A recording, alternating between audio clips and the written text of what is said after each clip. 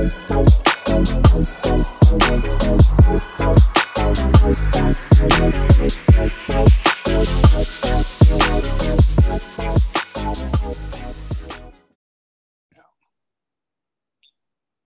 ladies and gentlemen. Welcome back to another special and wonderful episode of the Unfiltered, Uncensored, and Unapologetically Black podcast show, Speak to the Mic. I am your illustrious host, Marlon Joseph.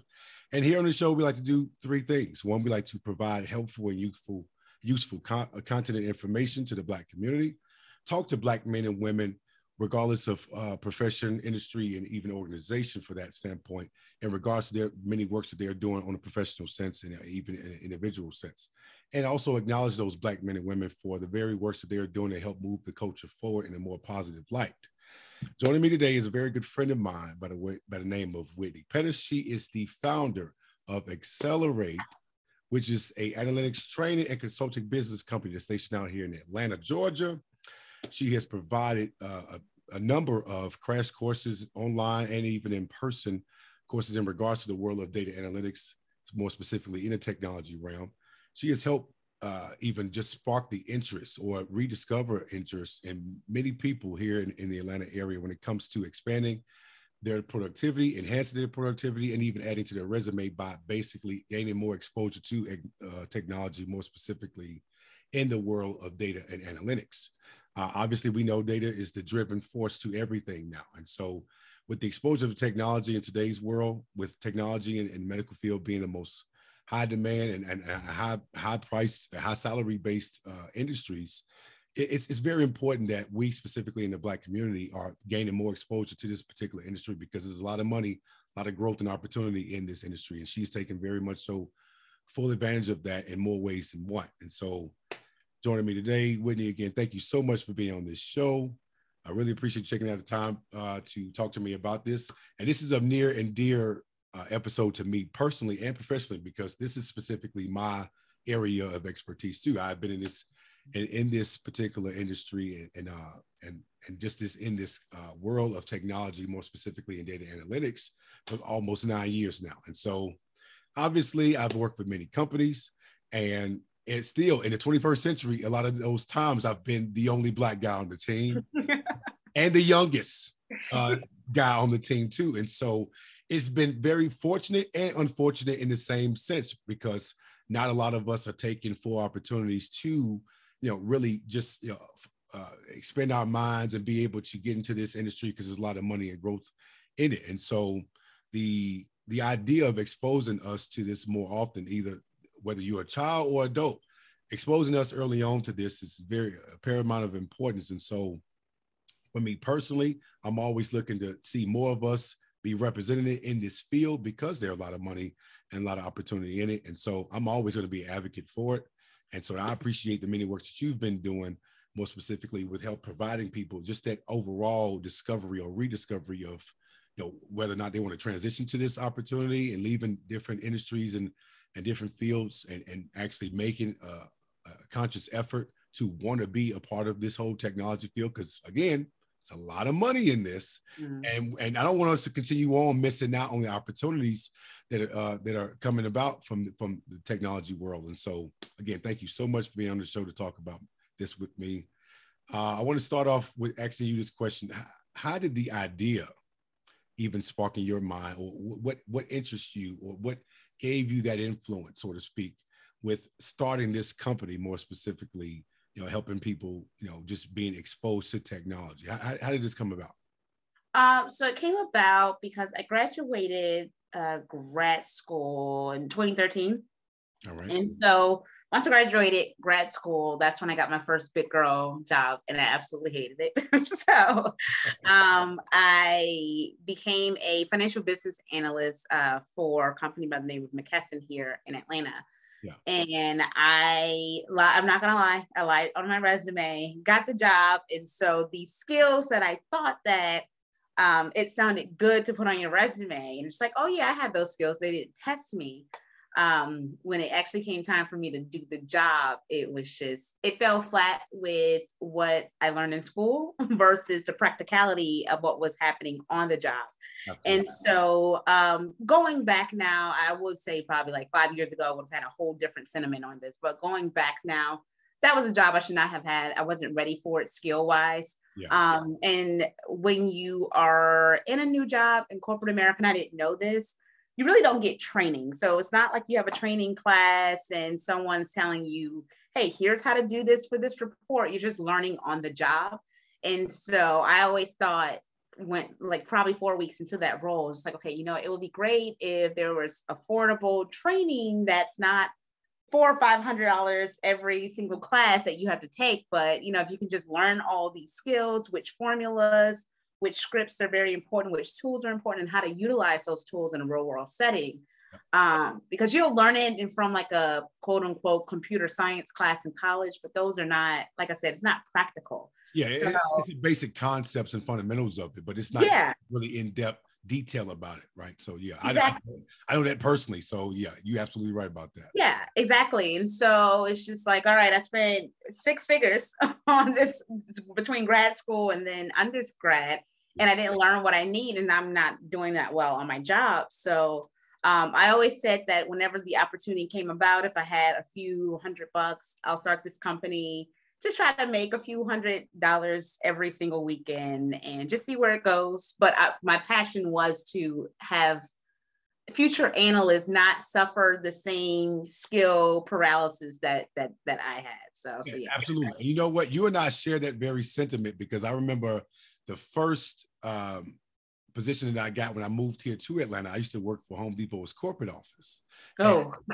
And I started off as a developer. And so when I got there, I mean, shit was just moving like fast. It looked like the damn New York Stock Exchange in there. And so if I could stop one person one day to ask one damn question, that was a good day. And so understanding that, I knew then, like 4 weeks, to your point, 4 weeks into the job, I knew I had bit off way more than I could fucking chew. And so it was just like, okay, you know what? I'm not a developer per se. I have some computer programming and language and skills, but I'm not in deep within the programming languages, more specifically like Java or C++ and things like that. So I'm like, you know what?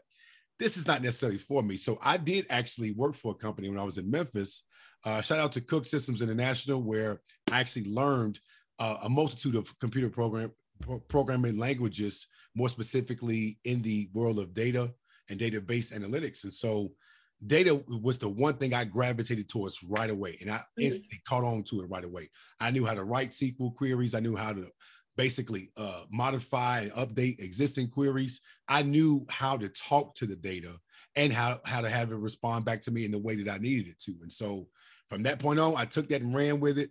And here today, obviously having the experiences that I've gained from that, to your point about being able to be exposed to it and understanding that more people, more times than not, have had these same mishaps when it comes to just like, okay, you may have not necessarily lied, but you embellished a little bit on your resume. Yeah. I did this too. It's like, well, you probably just got introduced to it. You really didn't do it in depth. And so, a lot of times more companies, like more recently, have started to incorporate the idea of having like internal training for their employees, because they know that in real time, they don't really have all the tools and know-how to actually do the things they need from a corporate standpoint. They may know the fundamentals, but you go into deep detail about what needs to be done specifically, especially when you're handling data every day.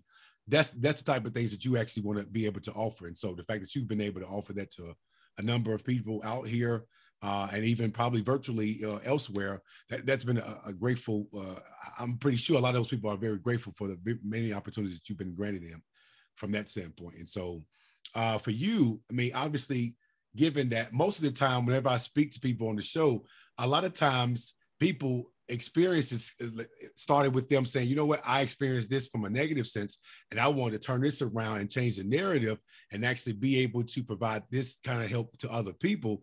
Speaks to the very premise of this show, We want to help provide that content and information to people to help them be exposed to things and let them know, listen, you're not in this alone. Some of us on an everyday basis have encountered these very issues, mistakes, or even mishaps for that matter in our own professional sense. And so helping them gain that knowledge and understanding of how to go about that and capitalize that from that point on is why we're on this show. And so talk to me a little bit about what initially you were providing in terms of those crash courses and workshops from that point. So beginning, what does this start off in 2017? So I'm laughing a little bit because my complete initial setup was so janky. So initially it was just Microsoft Excel classes and just teaching people how to write formulas and which formulas are very important in an analyst setting. Yep. Because what happens when you self-learn, so I'm completely self-taught, but the issue with being self-taught, it takes you so much longer to learn what you need to learn because you'll go down this rabbit hole. Yep. So initially people are just like, oh, I need to know this in Excel and that and blah, blah, blah. But what I did at that point in 2017, I had 4 years of analyst experience under my belt. So by the time I did start the company, certain things where I looked up, in 2013, where it's just like, okay, I got to know this, and that. It's just like, no, which functions or formulas I've used consistently from role to role. And it's just like, okay, from there, these are the ones that people should, like 10 core ones you should know as an analyst and focus on the repetition. So I initially did that in January 2017 when I had, I think, like 8 students and I got them on Meetup, and it was so janky that I was physically transporting the TV from my trunk to the community center where the first classes were. And I'm so prideful. Like some of the guys in my class, like, do you need help carrying your TV? I was like, no, I have it. And here I am walking with heels on and clearing this TV, but it was janky, but it's not about where you start, it's about where you end up. Absolutely. And every beginning stages, it's always going to be the roughest time, right? Because you're basically kind of going along as you go and implementing more and more things that you're learning on the fly. And so, and it's understandable. So obviously, and I've always said this one concept for me personally, one of my philosophies I live in life is that you got to get carried before you crawl, you got to crawl before you walk. And so there's levels to this. And so looking at where you started to where you are now, you're more appreciative of that growing pain or those growing pains in regards to the success level that you have obtained up to this point. And so, very much so commendable for that because, starting off, it was going to be rough because you're still figuring things out. But the fact is, over time, you've invested more, you've networked more, you've gained more knowledge and understanding too. A lot of times, for most of us who are self-learners, we tend to try to like create shortcuts for ourselves. Like, you know what? I want to learn all that. Let me just like zip through some of this stuff. And you realize doing that actually wastes time because now you got to go back and start over from where you first stopped at, where you started to do those shortcuts. Now you got to start from there again and then work your way through those steps again to get back to where you ultimately want to go.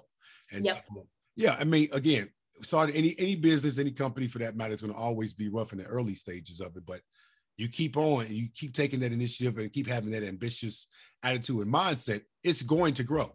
Like in the Field of Dreams, the quote is, you build it, they will come, right? So it's like, you build this. And that's true. And okay. And so when they start to see the growth and the very things that was actually going to come about learning from these courses, say, okay, more people now are going to word of mouth now.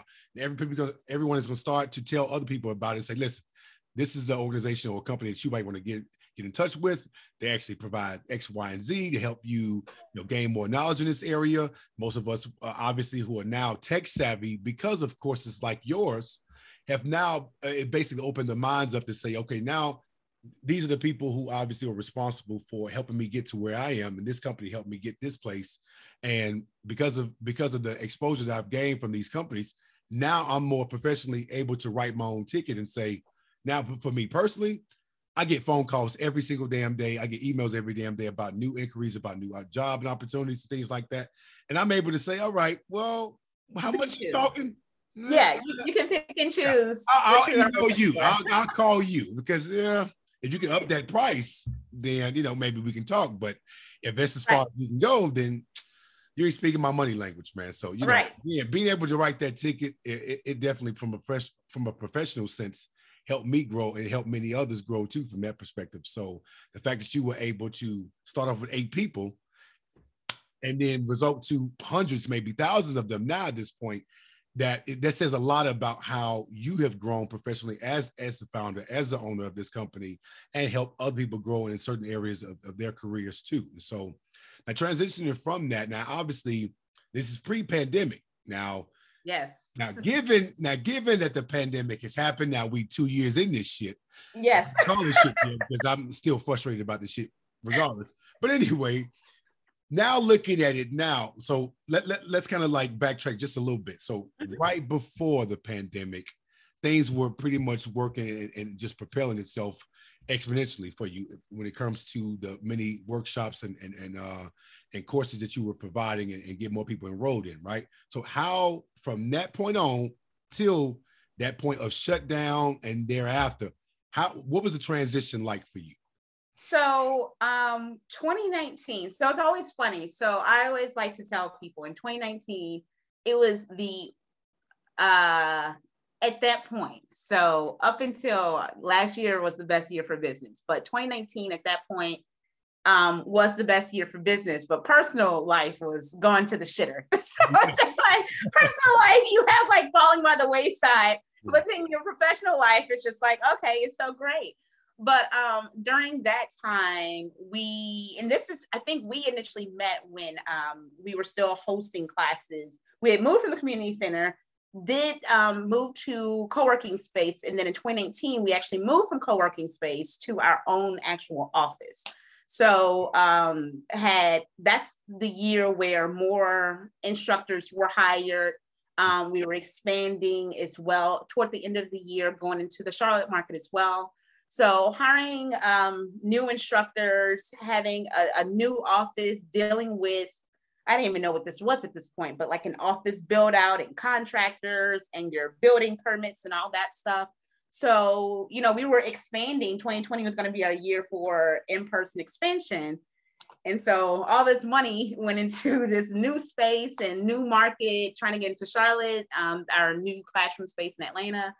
And then COVID hit and all of that money just like, okay, you're in the hole by like $40,000. It's just like, wait, I didn't even get to use this office. I literally used the office. We used it for each of our instructors, all of us, we only used the class or the office space for one full class. And that's the thing that sucks. And then it was shut down.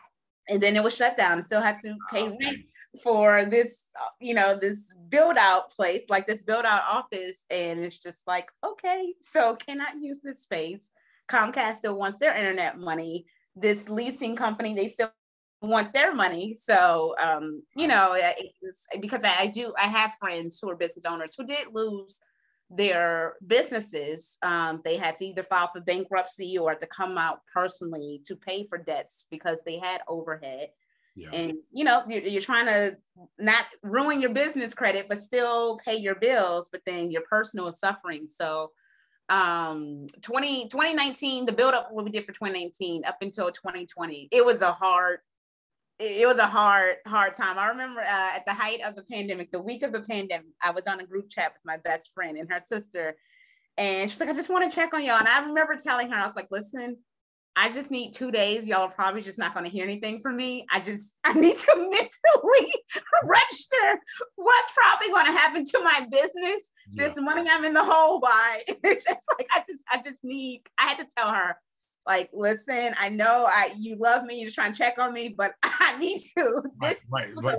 Just some me time, some personal time, and just it was tough. Answer any phone calls, text messages, none of that shit, because it this was literally catastrophic as fuck, because it definitely affected and infected so many different things and people in a span. In such a short span of time, right? So, and it's funny you say that, because I remember the very last event I took my wife to. They had a Wildin' Out show, Nick Cannon's Wildin' Out, they had a show out at the Phillips Arena, and some of the comedians on the stage making jokes about the shit. This was early, like this was like, I think it was right around in March. Yeah. Like March 15th was when the shutdown happened. So this had to be like a day or two before the shutdown.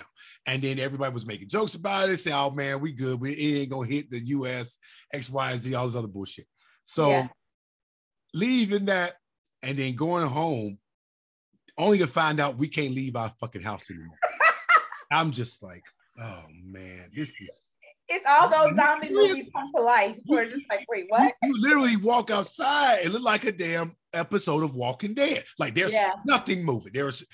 You may have even caught a damn stoplight not working any damn more. It was just like, it was weird. What? Yeah, eerie, very eerie. So and there ain't no food in the damn grocery stores now. So whatever the hell you got now, you better hold on and you better make it last for as long as you can, because it took a little while to slowly but surely start opening shit back up, because it was just like, okay, how are we gonna do this? Because this hadn't happened in 100 years, not even to this capacity during the Spanish flu that happened in 1918, right? So from that to now, it's like, wait, so we didn't even learn how to deal with this shit if this happens again? Yeah.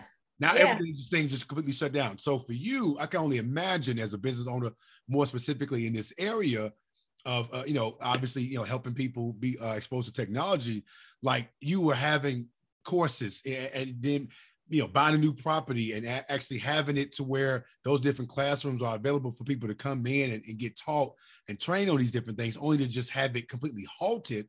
It's like, damn, like, okay. So how were you able to figure it out from that point on? Like, what was the transition for you in terms of, all right, once things start to open back up slowly but surely, how did you basically correlate to that with your business, and how were you able to like basically bring that all together and kind of progressively move forward?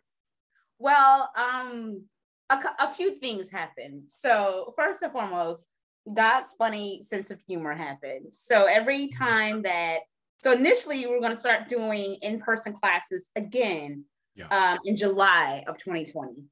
And then there was like that surge. And so it's like, okay, well, let's put it off until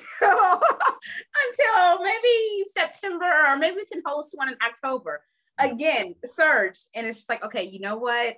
Because at that point, we could not use our office space, because our office space, we only could fit 8 people in a classroom. And so even with being 6 to 10 feet apart, the most we can fit in a classroom would be probably 4, and that wasn't profitable. So I went and talked to other co-working spaces, again, going back to where we were before, co-working spaces, and having to rent these bigger or larger event spaces that could normally hold about 100 people.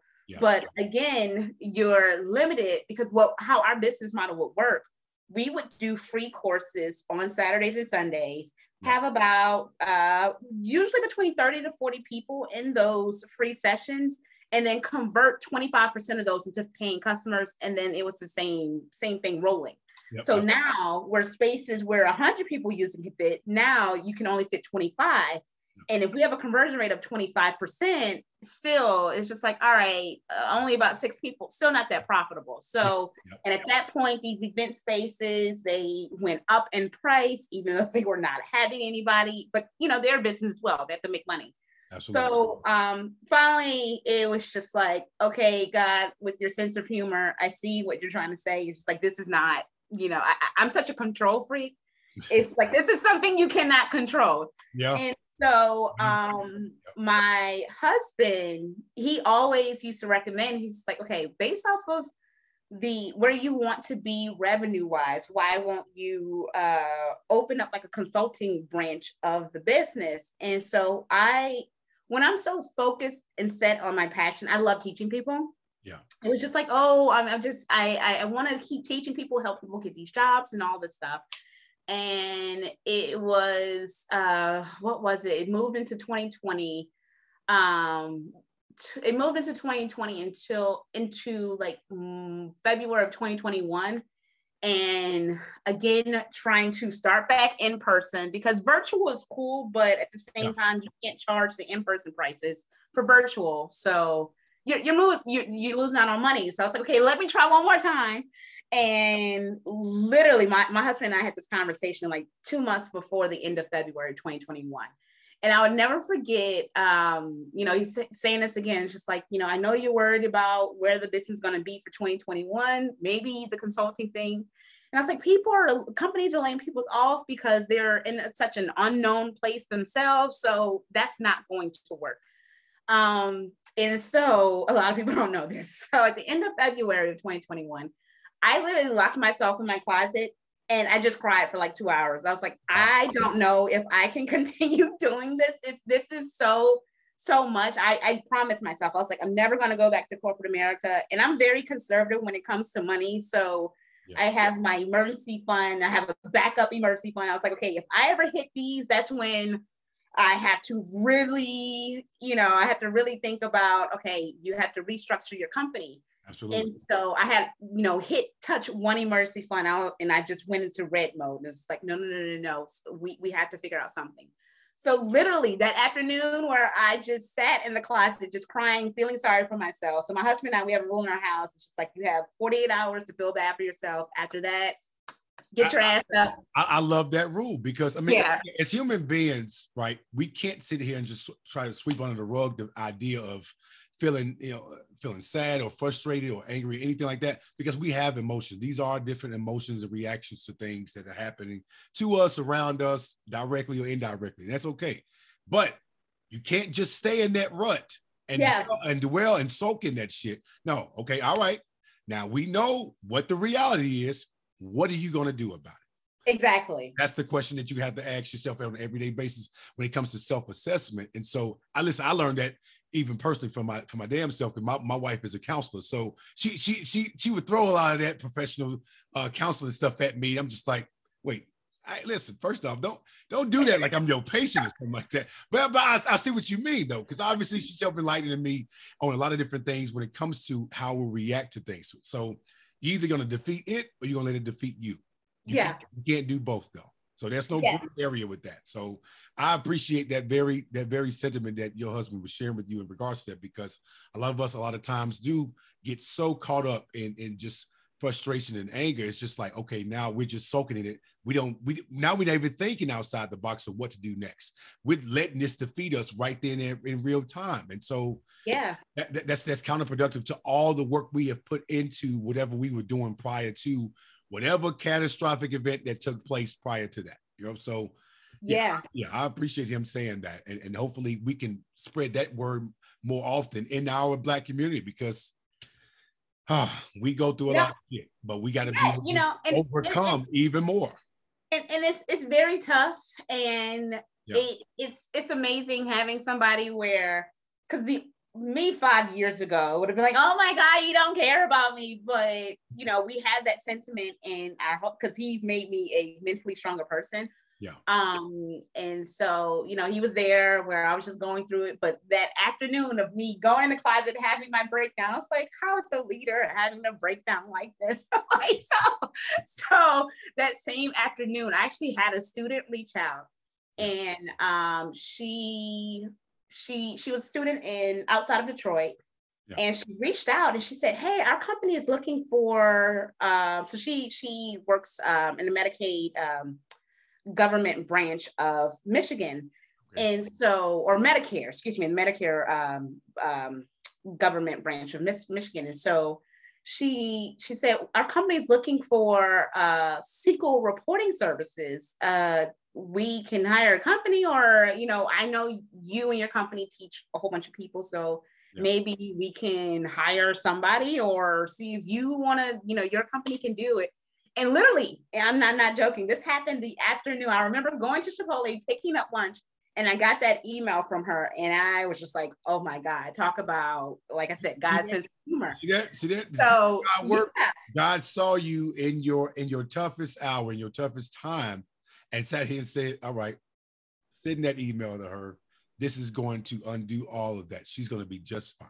Yes. And so that happened. And so this one contract was probably about 50% of what our revenue would be if we kept going one-on-one, or not one-on-one, but doing individual classes with students. Yeah. So that one contract. And so I was like, oh, this is great. And so that was a government contract. So I didn't realize this. Government contracts are very hard to get, but I got them only because of, the Accelerate, the company. Yep. So now 10 days later, another government contract fell in my lap. This was one that was a long time in the making. It was like a year in making. So I had another student who she works for HUD, and they needed project management dashboards. And we talked about it initially in June of 2020, and nothing really came about it. And so literally the day that I had my attorney look over the Medicare contract and we signed that contract and was about to start it, this HUD contract got finalized like a couple of days right after that. So now I got not one, but two government contracts. And those two contracts alone replace 2019's revenue from individual boot camps and working way less hours. So two contracts, and really didn't have to do any more individual boot camps with students anymore if I didn't want to, because these contracts were they literally just fell in my lap. And so in 2021, that's where things I started to look at, because that year I also got married, and it's just like, okay, I want my work-life balance to be a little bit different. Absolutely. And I think I deserve it at this point. I put in a lot of blood, sweat, and tears. So seeing how much money I was able to get from these contracts, and then I had more contracts come into play where I had to start telling people, wait, hold on. We had to. Now your cup went from being empty to you to that cup runneth over now. So in the biblical terms, right? So now you have so much on your hands that you can barely manage now. See how God works that way. Oh yeah. It's just like because I'm such an impulsive person, but how it happened, it was just, listening to what my husband stated, just like, okay, listen, we'll figure it out. Cry today, but we'll figure it out. And then just analyzing, sitting back, watching God's sense of humor, where the morning I'm having this second breakdown, I'm getting this one government contract and then another one 10 days later. And then business owners who I've worked with in the past and classes for or training for in the past, they're not reaching. So a lot of these businesses did not know we pivoted to consulting, but they're reaching out saying, hey, do you do retainer services for reporting? Because Great Resignation actually helps us out. So it's just like, oh, you can't find 3 or 4 analysts that will need to do this work? That's great. So what we did was turn our instructors into consultants, and they're making way more money now. So, so it's just, instead of you making like $500 a month from teaching this class, now you can work probably, you can make probably like $1,000 a month, but you are working probably like 20 hours a month or 5 hours a week, and it's not on a schedule. You can do this at night. You can do this on the weekends. We can have one meeting a week, but you don't have to worry about creating a curriculum. So it was a no-brainer where to take the business. See, and I love that too. So, ladies and gentlemen, quick backstory between in regards to how I met Whitney in the first place, right? So, obviously that co-working space was where you and I initially met, where you were hosting those different training courses and workshops and stuff like that too. And so at the time, I was already in the field of data analytics as a data analyst for a company, and came across it because I'm always looking to expand my mind and add more to my resume. And I remember one of the introductional pieces, one of the phrases that you use in regards to like introducing yourself to everyone and let everyone what you're providing within this company. One thing that you said to me that stuck out to me like a sore thumb, it was that with knowing that you're adding a new technology or a programming language to your resume is going to increase your salary about $10,000 to $20,000 more. Yeah. When you said that, I instantly, like, my mind went straight to that point. It was just like, it's funny she say that because seeing how many, especially here in Atlanta, where there are so many technology opportunities and inquiries about new job offers all the time. I mean, it was speculations about Amazon having another headquarters here. They were looking for new programming, project managers, product managers, things like that.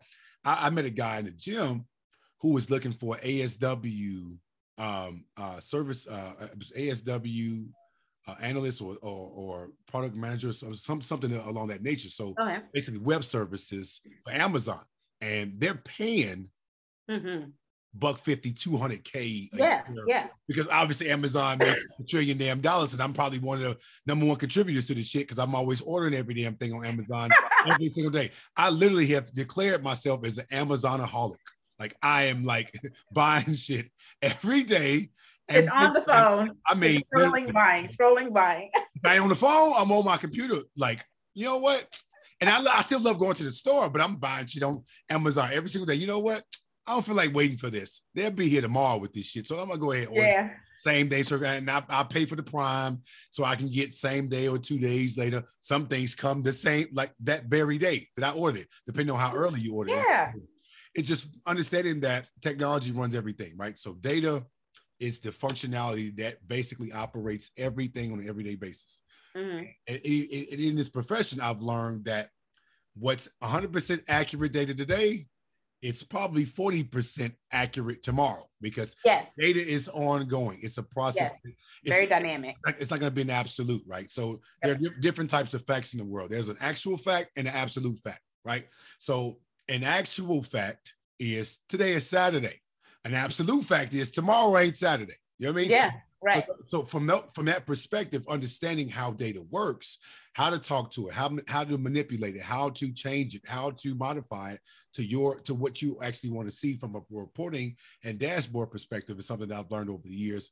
And obviously, on the subject of that, you and I are going to be talking about more specifically, what these companies are looking for when it comes to ServiceNow, because my specialty right now and in the past 6 years has been ServiceNow specific when it comes to configuration management database information. And so utilizing my skill set from that perspective and possibly being a consultant for one of these companies, I'm willing to do that and make $1,000 a month or so in that realm, because obviously there's a very much so need for that when it comes to training company employees to do these things, because now more companies are implementing these different platforms and softwares for their employees to be more effective and successful and ultimately make them more money. So and that's the ultimate goal. So you went from, obviously the bag that you were getting from teaching people and exposing them to different technologies and things of that nature, with the end result being an investment that returns on itself by being able to actually help them reach out to their horizons in their own professional sense, to now transitioning over to this bigger bag where companies are coming to you saying, hey, we need your help on help training our employees on how to do X, Y, and Z, because we're needing this expeditiously when it comes to the everyday demands and deliverables that we need our employees to be able to deliver upon. Can you help us with this? And so that within itself returns a bigger bag and a bigger opportunity to gain more exposure to other companies. And so for you, my question to you in transitioning to that is, are you ultimately going to go back to having that hybrid atmosphere when it comes to still being able to provide some crash courses, some workshops, along with being able to still do consulting work on the side, but that being the primarily goal when it comes to working with different companies and things like that? Because the exposure of this, it's going to continue to grow, and it's going to continue to be more programming languages that's going to actually expand out, and people are going to need more and more exposure to it. So what is your upward trajectory when it comes to expanding Accelerate? How are you looking to accelerate? Right.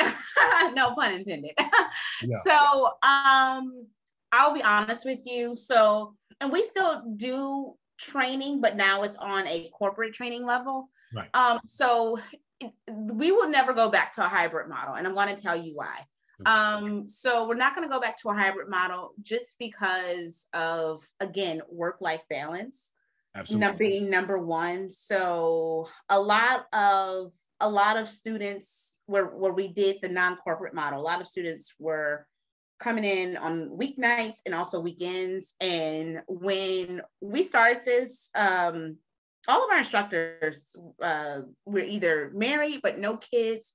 And so now all of us are married and either having our, first kid or getting married. And so it's different. So you have your needs change. I know a lot of people may think like, oh, just hire new people. And it's just like, yeah, we're going to hire new people. Yeah. But at the same time, staying with my core team, I want them to be able to enjoy time with their family as well, because I'm telling you right now, I'm not doing any more after we're ended off our last individual boot camps on March 2nd. But like after March 2nd, there are no more nights for me. There are no more weekends. So I work like a dog from Monday to Thursday, but Friday through Sunday, I try to take that and reserve that for my husband and me time. Like that's so important to me now. Absolutely. So it's just like, yeah, we can go back to the hybrid model and make even more money. But I'm at this point in my life where I'm fortunate enough to be able to say, okay, I'm turning this down, or because I want to, I'll do this. So like we still do one-on-one sessions for people, and some people we turn away. Some people it's just like, we like you, you've been a past student, we'll keep it moving. But going back to the overall question, so no, we're not going to go to the hybrid model again. That was one reason, work-life balance. And number two is with the individual boot camps, we had to do marketing for that. So we were spending about like $30,000 a year on marketing. Wow. And and most of our marketing came from Facebook. And so with Facebook, or now Meta is what it's called, but with Facebook at the time, a lot of this happened with a lot of our business partners as well. The algorithms changed. And so it affects your outreach with your different marketing events. So, before we were spending $2,500 a month, we may be able to reach, 10,000 people. Now that 10,000 went to about 3,500, and just like, wait, time's out. My money's not going as far. Yeah. So with going to this corporate model, we spend absolutely $0 on marketing. So we're making more money and we're keeping more money because we're not having to pay for rent or overhead. We're literally paying for just like subscription and software services and insurance. So we don't have to pay for overhead. We don't have to worry about paying for insurance for an office. We don't have to worry about paying for marketing. So that's saving thousands of dollars per month. Yeah. And talking with my original accountant, when I did have my first accountant, she was the first person to put in my face and just like, you can't afford to do X, Y, Z. And so once she put it into perspective, it's just like, all right, you either increase your revenue or get rid of some of these expenses. And so we did both, where we increased the revenue. We got rid of a whole bunch of expenses. And so like, even from the first time my accountant and I had our full in-depth meeting. So in 2020 to 2021, our profits, we had an increase in our profits by, I think it was like 10 times. So our profits was 10 times higher in 2021 than it was in 2020. Wow. So yeah, because she was just like, oh, you need to change your business organization. So in 2020, because it was looking grim, she's like, okay, in 2021, change your business organization. You may not need to do W-2 anymore because it's not any benefit to you. And then to go from 2020 and then 2021, and I think the exact number, no, it was 12 times. So we increased our profits 12. So our profits are 12 times larger in 2021 than 2020. So it changed everything. So it was like, oh, and this is guaranteed money now. So in 2022, so this month, January, we already have solidified contracts to where it's equal to our 2021 revenue. So everything that we're going to do this year is going to be incremental. So it's easier money. And so I don't want to go back to the hybrid model because I enjoy being able to, after this podcast, and do more in terms of your personal life. And so it's funny you say that too, because a lot of times we become so career driven and ambitious to want to be so successful in our work careers, and rightfully so, because we put so much time and investment into getting into that field that we, we want to see a return on that investment, like right then and there, and even long-term sense too. But in a lot of those doings that we actually perform, we're actually taking away from our personal time, from our family time, from our spouses' time alone, and things like that, and that exclusiveness when it comes to being able to balance things out. And so you're going to always be in a position to sacrifice it, but it's all about how much of it are you willing to sacrifice or going to. But the one thing about the technology field, more specifically, even as it pertains to you and I, is that we're able to be in a position where we can actually say, listen, I am no longer stressed about work anymore.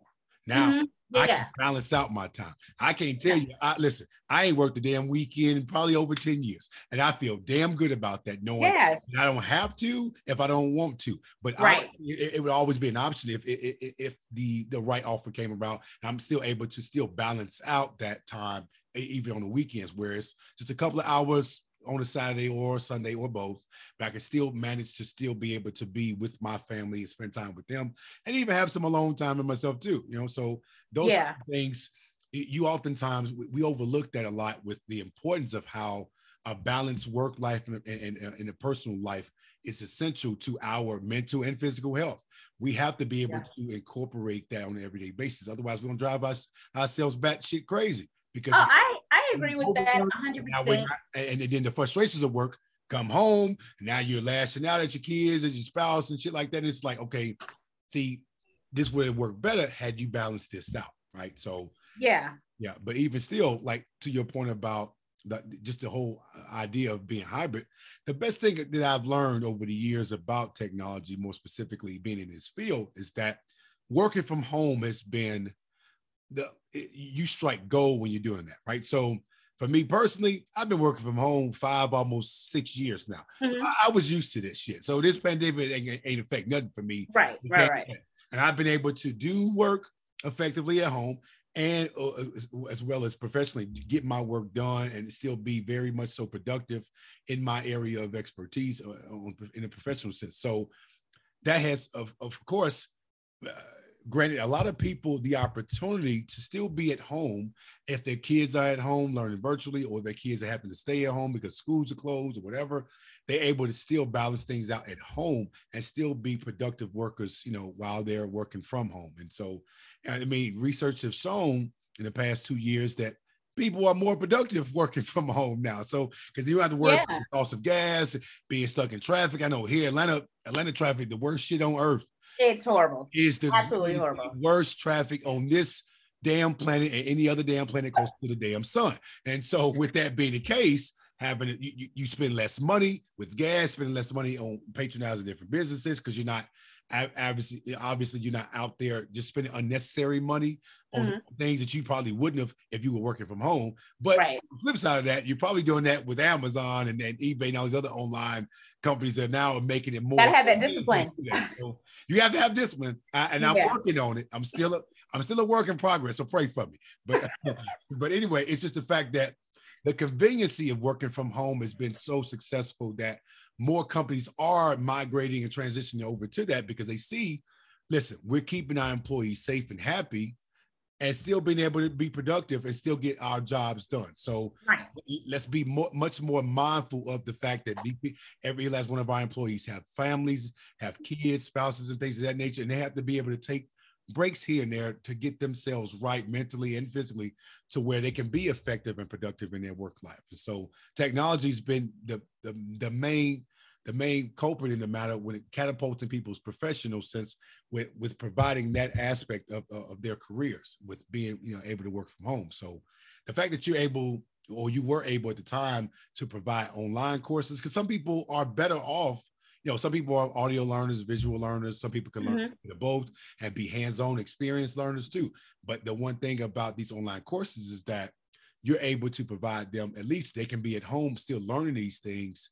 And basically, hopefully they're developing some type of accountability partners within those courses with different people that they're obviously in class with virtually, saying, hey, let's connect.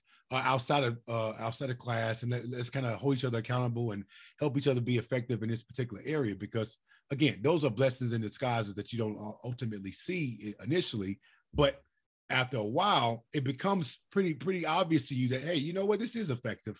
let me go ahead and learn virtually and be able to still be effective and gain more experience to put on my resume and say, okay, I ain't just telling you I do this shit. I actually learn how to do this. Yeah, you actually you actually have it. And I mean, working, I won't even lie to you. I actually hate teaching virtually. Or I used to hate teaching virtually, but now it became forced. So your livelihood actually depends on it. So you can't just say, okay, I check out. You just have to adapt with what's happening in the world. But yeah, and the thing is, I love the option of working from home. Everybody in my life knows this. So my husband and I are and if he hears this, I want him to know, because I get on his nerves. Because I'm always like, we should have bought a house when I told you for us to buy a house, and we're stuck in this apartment.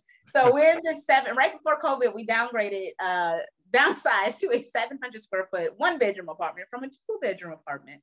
Okay. That was my idea. I was just being cheap, and I was like, we can save $300 a month if we just move in the building across the street. We did that, and stuck in these high prices. So with that being stated, working from home is great, but I need an escape. So like this year, don't have an office like we did before, but I did invest in a co-working, just drop in whenever, unlimited drop-ins just down the street from where we live, because I do want, because we're going to start on working on having a family later this year. But what I need this for my sense of self. When we have a baby, I'm going to be a stay-at-home mom. So I know that that's not going to be what's in the cards for me. I want to start getting ready and used to that schedule where it's like, okay, maybe Tuesdays and Wednesdays and Thursdays, I can go to this co-working space and use that as if I were at the quote unquote office from like 10 a.m. to 5 p.m. and use that as my sense of me time and normalcy, because working from home is great, but at the same time, it's just like, okay, I need to get out of this environment because it's probably going to drive me crazy if we're always see each other every day. Very much. 24/7. I completely understand that, but in essence, right? So if you have separate working spaces, because normally a lot of times if the spouses both work from home, then they overlap each other's hearing and speaking on different Microsoft Teams and WebEx meetings and shit like that. So you want to make sure you're creating a separate space for yourself and for your spouse too, to be able to work from home effectively without any interruptions or back noises and things like that. But I'm going to tell you this much. As a self-appointed professional parent of 2 children, professional parent of 2 children. I learned a few things here and there in my few years of being a parent. I can tell you this much: when you become a parent, you're working on your kids' time, not yours. So listen, with you being so schedule oriented and all that, baby time. That is so cute and wonderful. And I'm gonna tell you this much: this shit ain't gonna last. It ain't gonna work. It's just not gonna happen for you. I want to let you know that now, so feel you, because I feel like if I don't tell you that, then it's partially my fault for not doing it. And I appreciate that. Exactly. I appreciate that. As your friend, as your kindred spirit brother, I want to let you know that as a professional appointed parent, that it just ain't gonna cut out like that for you. The cards ain't gonna fold the way you want to. But you know what's funny is that I'm sure I have this life that I'm trying to plan out. I know you do. Planning is wonderful. My best friend and I, we plan out everything in life. You do. Until I'm like, I'm not going to be a stay-at-home parent. And it would be funny if I ended up being the majority stay-at-home parent. That would actually be really funny. And I'm just like, no, I'm too attached to my work. I don't think so. So all these plans are going to be funny when I wonderful. Listen. It's nothing wrong with planning, okay? There's nothing wrong with it. But I'm gonna tell you like this: 90%, if not 95% of those plans are gonna get altered. Now, how you basically address those alterations is solely based up to you and to your husband, of course. But of course, you got to have that equal balance to say, because it's always going to be that one spouse over the other one that's going to have much more of a. You develop patience that you didn't know you had or didn't. Oh, that's gonna be my husband all along. That's not gonna be me. That'll be my husband. Okay, see, listen. Yeah, that won't be me. Again, as a self-appointed professional parent, you find out that you really didn't have no patience to begin with. So now your kids are going to test the very patience that you don't even have. And you're going to be able to have to manage and basically alter a lot of different things. Work schedules are gonna have to be altered, different breaks, different times, different needs. Yeah. You're gonna find yourself in a position dealing with a toddler, having to negotiate with a damn toddler. I'm telling you this because I have a 4-year-old daughter who I have to have adult conversations with sometimes. Like, listen, baby, we talked about this, Ladybug. I can't do that. And then when you get so frustrated, you're like, you know what? Just go do it. I don't have time for this right now. You're compromising more than you would like to in most cases. And it's funny because they oftentimes see you in that compromisable state and just take advantage of it. And ain't nothing you can do about it. But that's okay. No, that's okay. You're so right. We were coming from I was coming from this brunch, and it was me, my best friend, and her line sister in the car. And because my best friend and I were so much alike with how we do things. So she is saying, yeah, because when my daughter has her prom, and if something goes wrong, I'm going to talk about like different plans. Here's like plans A through D, and here's how we're going to plan it out. And I was like, yeah, I understand that. Me too. And her line sister's in the back of the car and just like, what are y'all talking about? Like, y'all are talking about plans A through D? And I was like, right. Yes, that's how our brain works. All right. Like, our brains work that way, where it's just like, boom, boom, boom, boom, boom. Plan. Until you realize you just spent some damn money on the damn planet that you got from Michael some damn well for nothing. Now you're just gonna throw it out the damn window and just realize like, it's gonna get done when it get done. Now I ain't finna sit up here and just try to like thoroughly plan this shit out anymore, because your life is no longer just yours now. Yeah. Plans sound great in theory. They sound great in theory. Listen. My wife is much more of a planner and very punctual when it comes to shit like that. But we oftentimes be like, all right, that shit gonna get done. Don't need more. I'm more like that than her. I sit up here trying to talk to her. I'm like, listen, baby, I just told you. Listen, we can't squeeze no time to do that. Do this X, Y, and Z. It's gonna get done when it get done. We sit up here arguing about this, and I'm sitting up here laughing. And like, okay, but I mean, needless to say though, it's to kind of get back into the topic at hand in regards to technology. The fact that you're able to balance out now with being able to like basically teach corporate industries and corporate America and their employees how to do these different things and still manage to get an even bigger bag and do less work. It brings to mind my other philosophy that I live on too. Is right. It's the man or woman who gets paid less to do more will ultimately get paid more to do less. Yes. And you are living proof of that now. Yes. Especially given that, you know, now you made a successful transition to help corporate America teach their employees how to use the different platforms and software developments that they actually implementing in their own companies.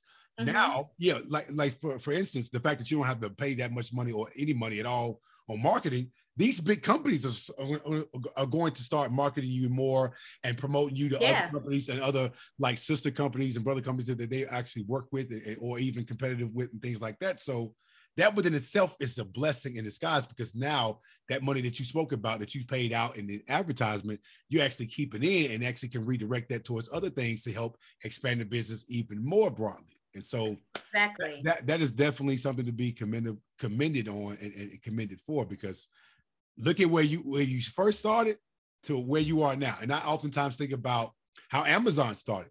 I remember seeing a picture of, you know, them having like a gazillion wires in like several damn computers and just figuring out, okay, how do I get people to purchase something from one end and basically have it shipped to them, to now being the wealthiest damn conglomerate in business in the damn universe. Jeff Bezos being a damn quadrillionaire, if that's even a damn word now, because I don't even know I can't even call what he has as money. It's power at this point. It's some planets or some shit. Like he owns Jupiter or something. I don't know. It's just that much money. So thinking about the success rate, again, everyone starts somewhere, but it's the initiative and the ambitious goal and mindset that you have to continue on to expand, learn more, do more. You're going to have those growing pains to go through. But once you see the end result and the very much so the beneficiaries of it, it was all worth it. When you see the work that you put in and the work that is dispersing out or basically distributing out, you knew this was worth going through all those things. And I do want to expound on that. My husband and I had this conversation at dinner last night, and the lady behind us probably thought we were arguing. It was just like, no, we get into like really, really heated debates. I'm like, we're not arguing. Yep. We're just, we just get in debates. But and here's the thing, because I started the company when I was, how old was I? I was 26, 27 years old at the time. And I think now, especially with COVID, so a lot of people have gone into being solopreneurs, entrepreneurs, whatever the case may be. Yep.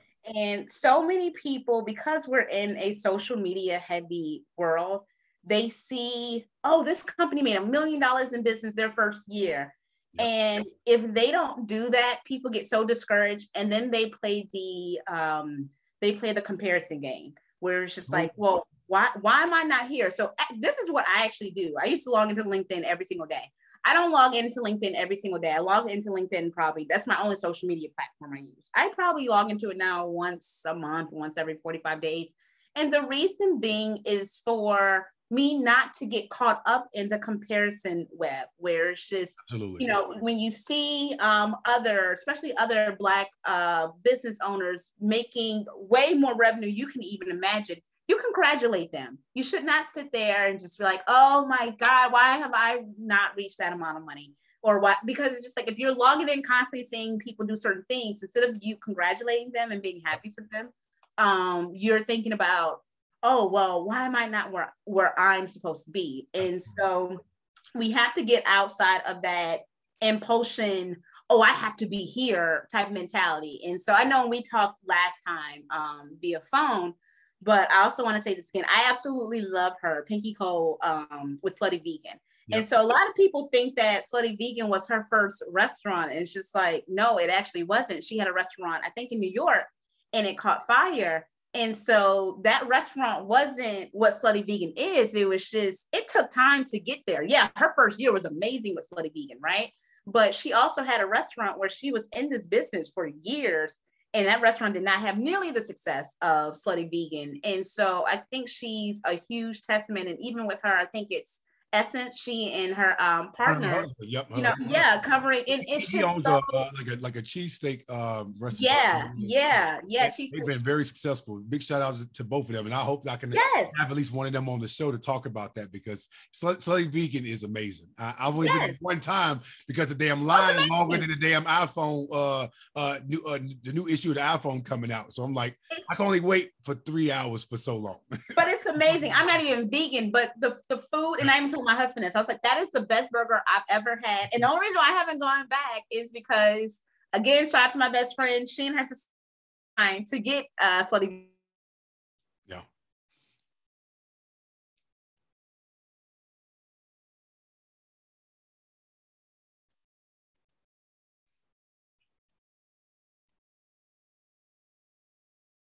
Where her business has grown.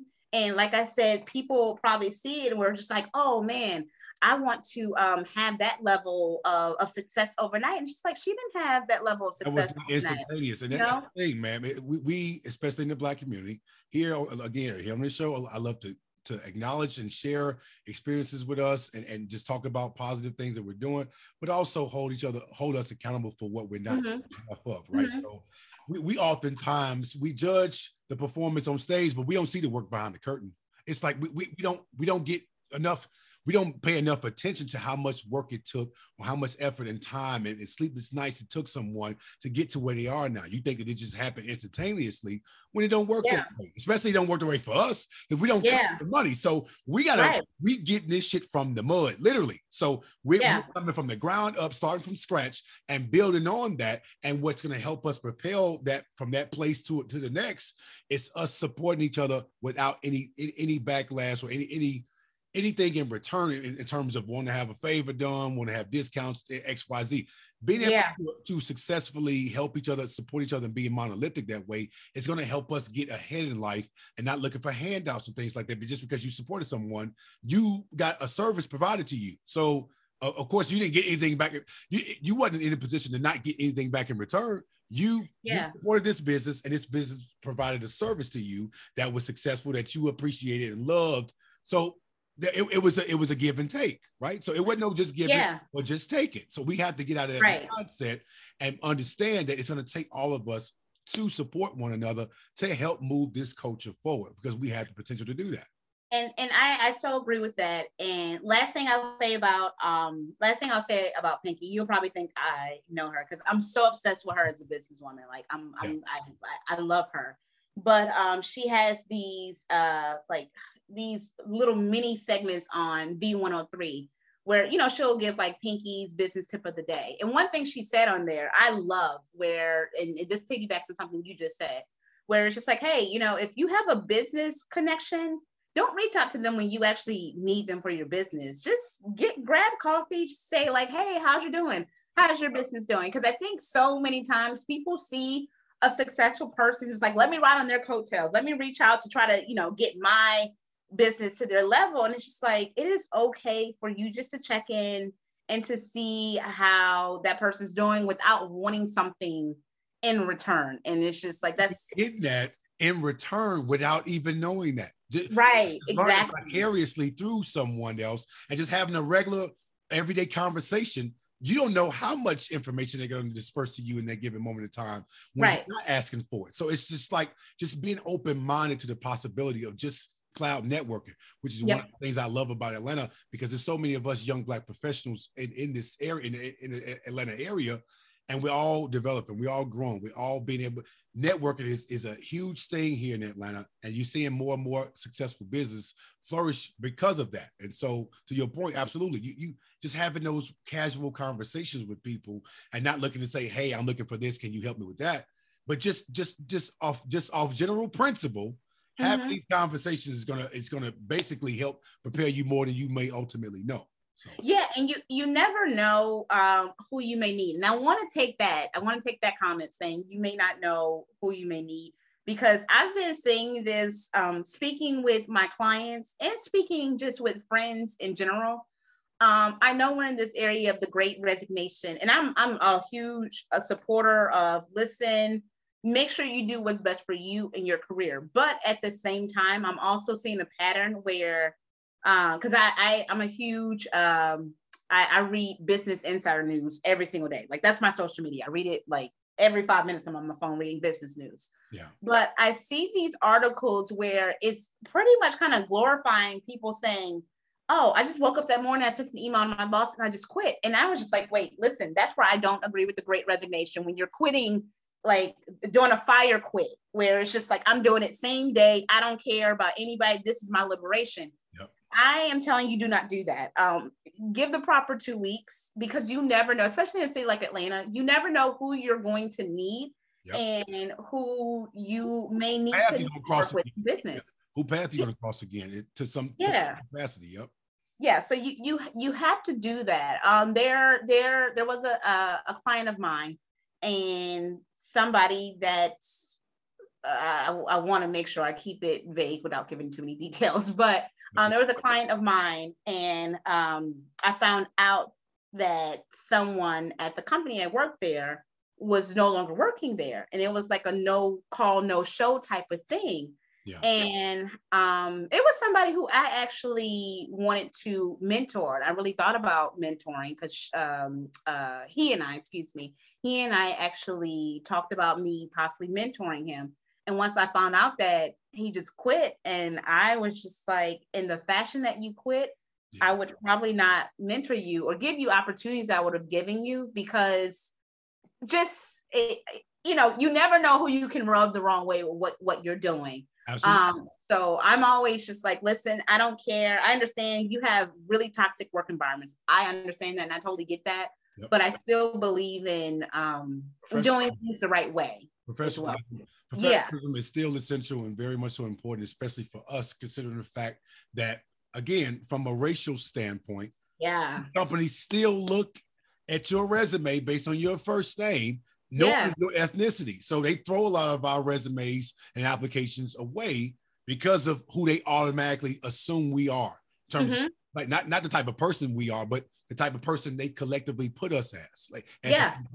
And so when you get the opportunity you have to maintain that level of professionalism, even being a little professionally petty, if you will. It still can go a long way, right? So obviously, I don't know everyone's circumstances when it comes to those immediate quits and things like that and resignations, but I will say, to your point, professionalism and maintaining that is still a level of importance that we have to maintain, because you just never know who you may come across again, who paths you may come across, and who you may need later down the road in life to some capacities. Because again, it's a small world when you think about it, especially in certain industries that you're oftentimes, exposed to. So you always want to make sure you're very much so cognizant of that, because again, you don't want to burn any bridges that you may ultimately need. Even if that particular company was shitty and they didn't do things well, they weren't professional in their own right, that's fine, but that's on them. They're going to have to reap the consequences of that.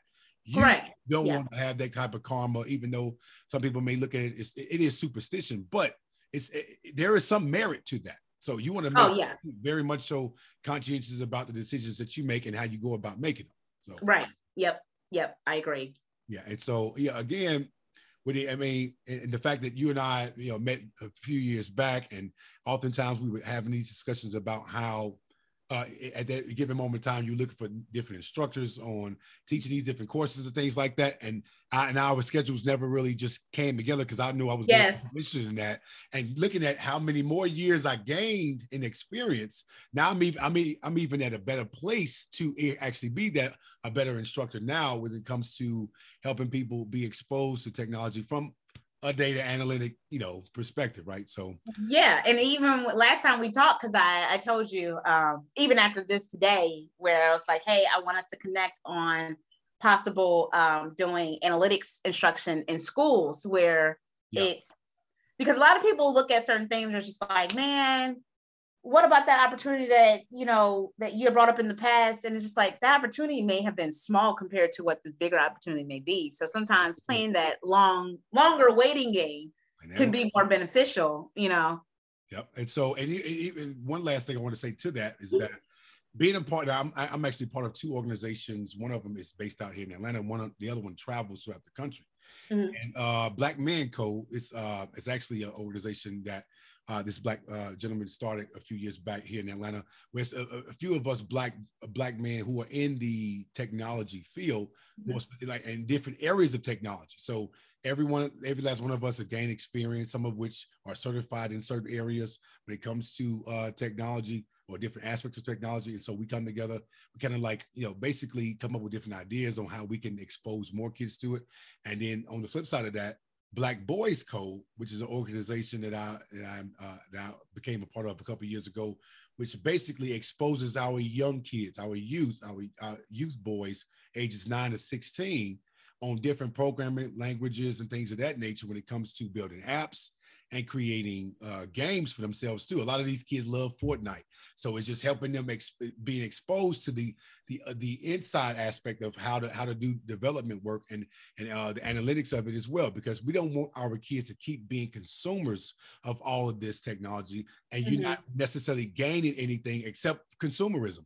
You want to be the creators and founders of and developers for all of these different types of technologies and things like that. So we want to help expose them early on in life so they can grow with that. Because I started when I was in third grade. I love technology. I love science. And so to be in this industry now and looking back on that, I've had many people, like just a couple months ago, my mentor, Mr. Haynes, passed away. He was battling cancer for a good number of years or so. And so one thing that happened for me personally with him, he exposed me to even more technology on a high school level. I went to the biggest high school in Chicago. And from there, he opened my mind up to a lot of different things when it came to manufacturing engineering and just computer programming and just computer languages in general. And so, when I got to college, obviously I took up computer science as my major, got a bachelor's degree in that. I have a master's degree in education technology because I understand that technology drives everything now. Technology has now become a new resource, like water, like air, like fire, like wind, because now we can't live without it. And the very second technology isn't working, everything goes to shit. So it's from that perspective, understanding how important it is to be tech savvy in a world that's driven by technology. And so, right. Him being my mentor for a number of years, even after I graduated from high school, we always stayed in touch. I just in 2019, I got inducted into my high school Hall of Fame. He was the first person I called to be there. He said I wouldn't miss it for the world. And being there and making him proud, it's just that overall reassurance that someone or many people who invested in me, I wanted them to see a return on that investment in the most positive light yet. And so I'm thankful for where I am, but I'm very much so fortunate to where I am because of people like him. And so I oftentimes giving him a lot of credit for where I am professionally because of the many years of exposure that he granted me, even on the high school level. So again, exposure is a lot, man. And so the earlier our kids are exposed to this, the early on, they're going to be more intrigued by it and see that this is the profession you want to go in. And it's good. As long as we're obviously educating our kids and having them go to college, that's great. But you want to really zone in specifically on certain areas that you want to go in. You don't want to have it to where you're going into an area that's not really demanding. It's not really paying well. You may have a passion for it, but you want to expand on that from a technological standpoint or from a business standpoint. But either way, making sure that you're getting the most out of school, but then also looking for these different companies like your company, Accelerate, for different crash courses and workshops, because there are now starting to be more companies and industries popping up with this idea of giving people, the idea of being certified in specific areas so they can help them grow from a professional sense and enhance their resumes and make them more marketable. Gain $10,000, $20,000 more dollars to their salary and things like that too, so they can write their own ticket. So from that standpoint, and also for them to have exposure outside of, because it used to be, and this is no slight to any professionals that are doctors or lawyers, but it used to be where, okay, you can be a doctor and lawyer and you make $250,000 a year. You can be in tech now and make way more than a doctor or lawyer, have way less student loans, and you're not going to school for 8 to 12 years. But you don't see that exposure. And so even for us, for example, we actually started getting inquiries about doing data analytics programs to private schools. So these are private schools who actually have the funds. And the first person that approached us was a very well-to-do father at a non-minority school, where it's like, hey, we want our kids to have this competitive edge. This would be a great program. We weren't ready at that time, but now we're ready. We have the curriculum. We have the tools and resources in place.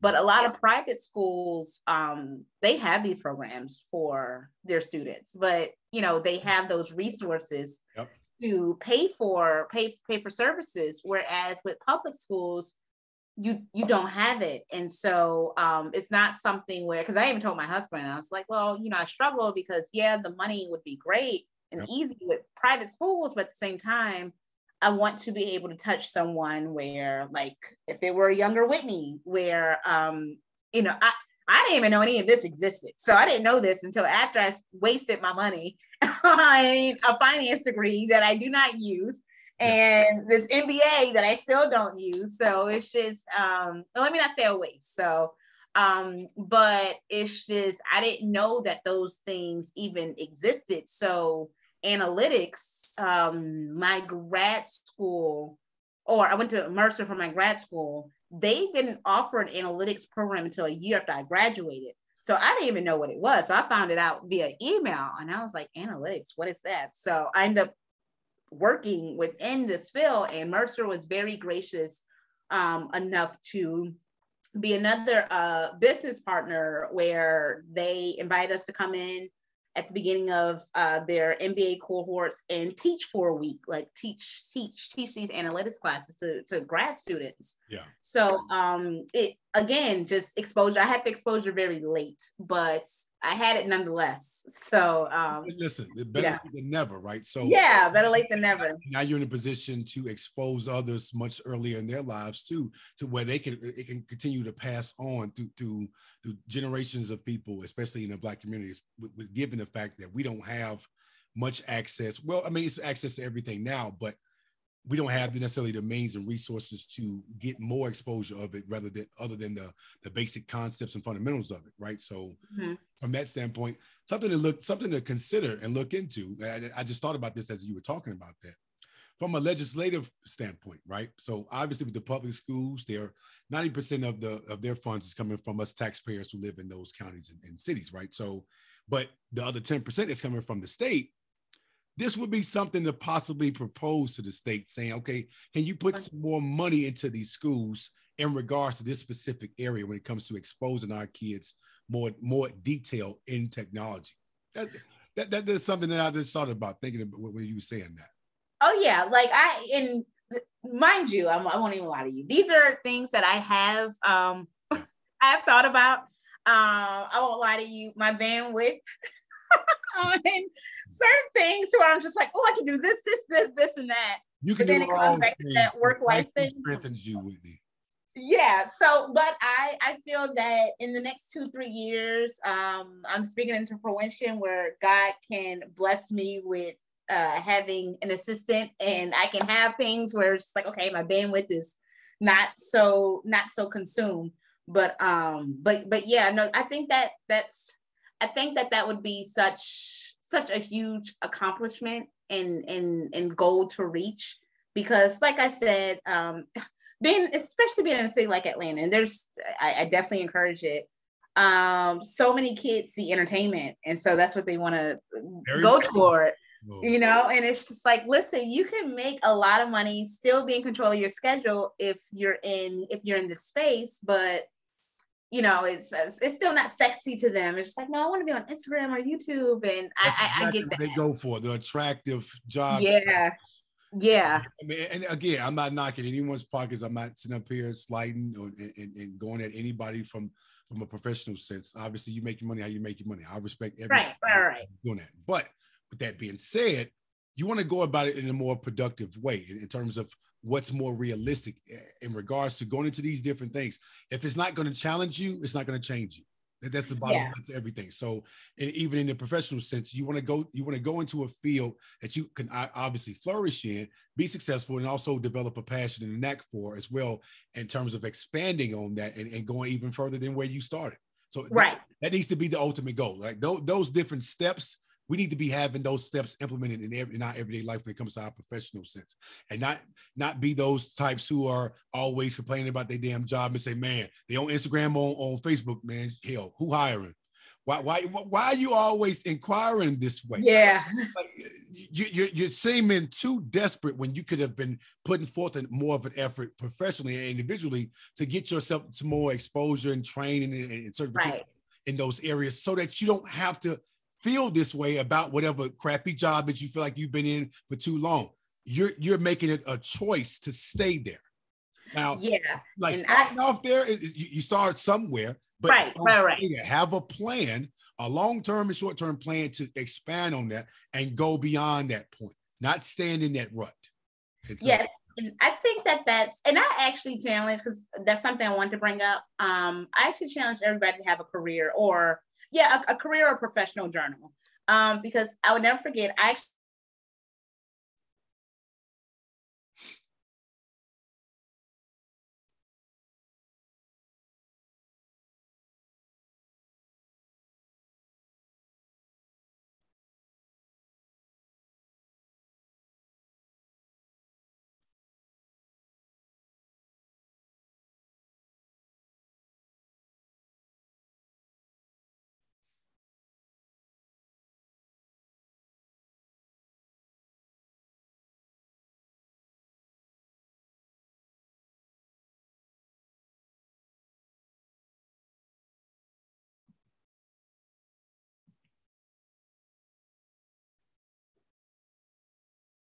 Hey, Winnie, are you still there?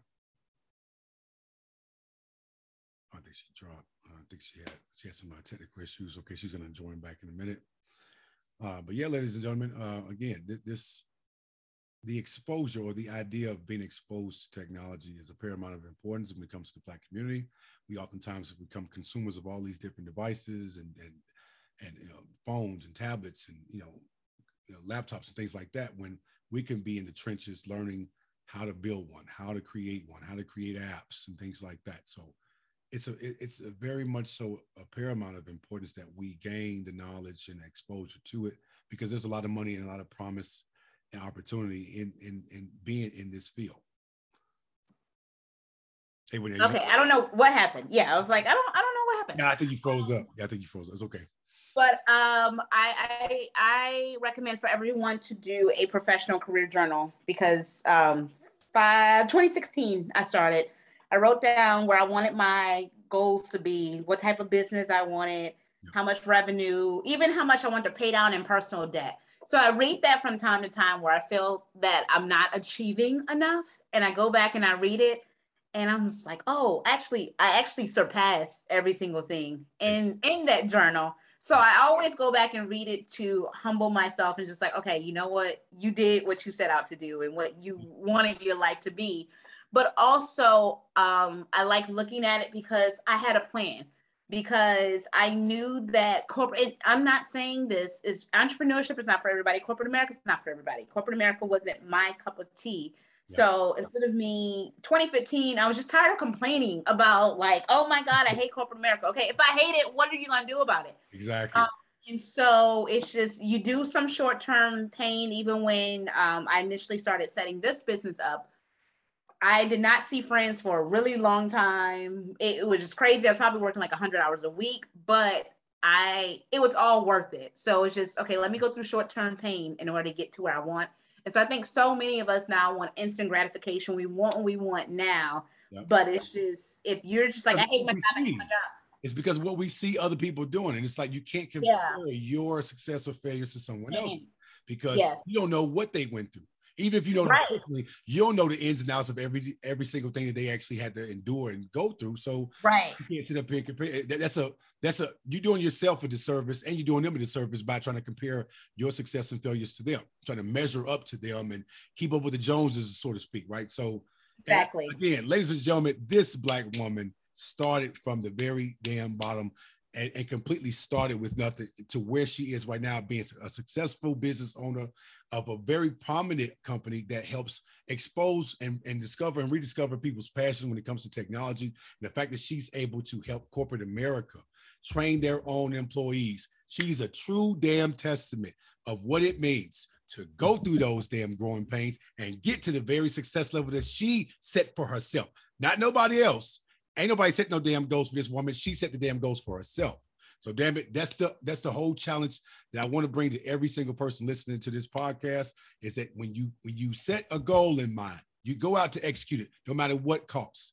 After that goal has been executed, you set another damn goal. You keep setting goals. You never get content. You never get complacent, because there's too much more to learn, too much more to be exposed to, and too much more out there for you to obtain and achieve for yourself, to where you can measure what success looks like to you and not to anyone else.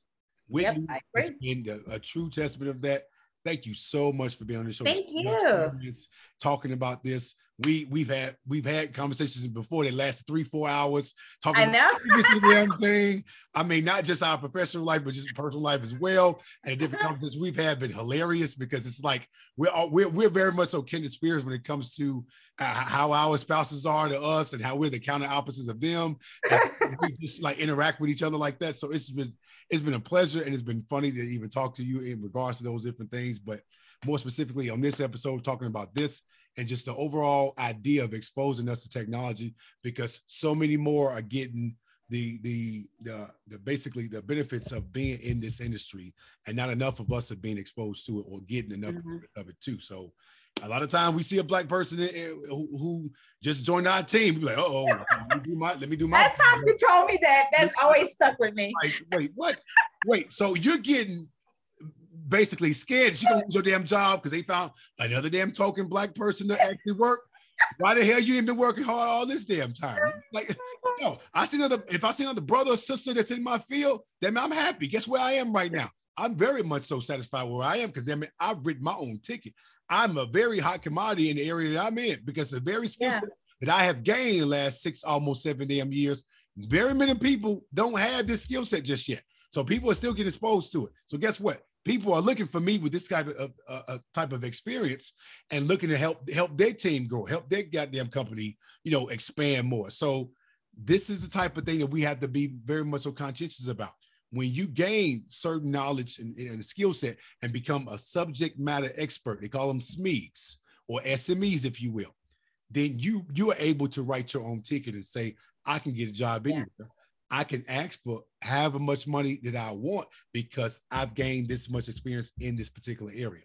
And technology grants you that opportunity to do that, especially with the way the companies have been transitioning over to working from home and having the conveniency to balance things out at home, where opposed to just at work too. So again, Whitney, thank you so much. I'm going to have you on the show to talk about, just from an entrepreneurship standpoint, yes, how things have been flourishing for you, not necessarily just specifically as it pertains to technology, but obviously this particular episode was more specific to the technology aspect of it and how you were able to help people, transition from one career to the next with gaining more exposure to different technology and things like that. So again, thank you so much for the many works you've been doing. Thank you. Be sure to like, share, subscribe to this episode and to my podcast on Spotify, Google Podcasts, Apple Podcasts, and all other podcast platforms.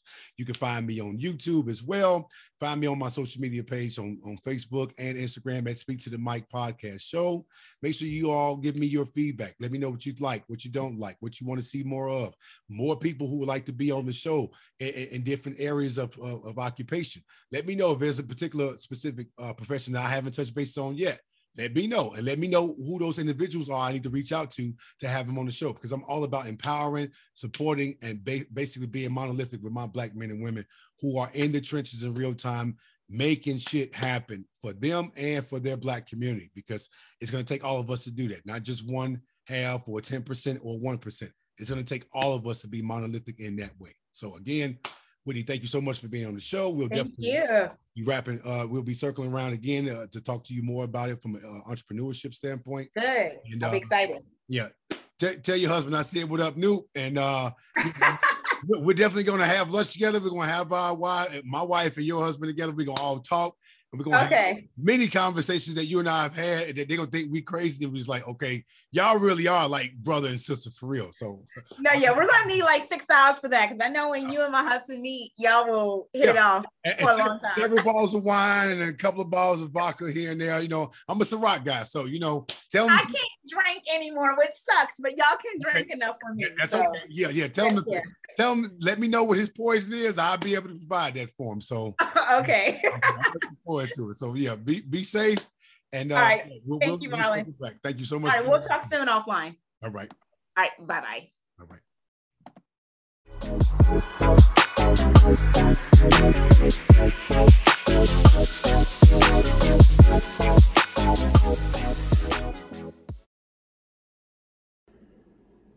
If you like what you've heard from this week's episode and would like to hear more from previous episodes, be sure to like, share, comment, and subscribe to my YouTube channel below. You can also find me on social media platforms at Speak to the Mic _podcast show on Instagram and Speak to the Mic podcast show on Facebook. Be sure to also like, share, and subscribe to my Spotify page at Speak to the Mic podcast show. As I put out more thought-provoking content, your opinion and thoughts are needed and appreciated. I thank you all in advance for your support and look forward to hearing from you soon.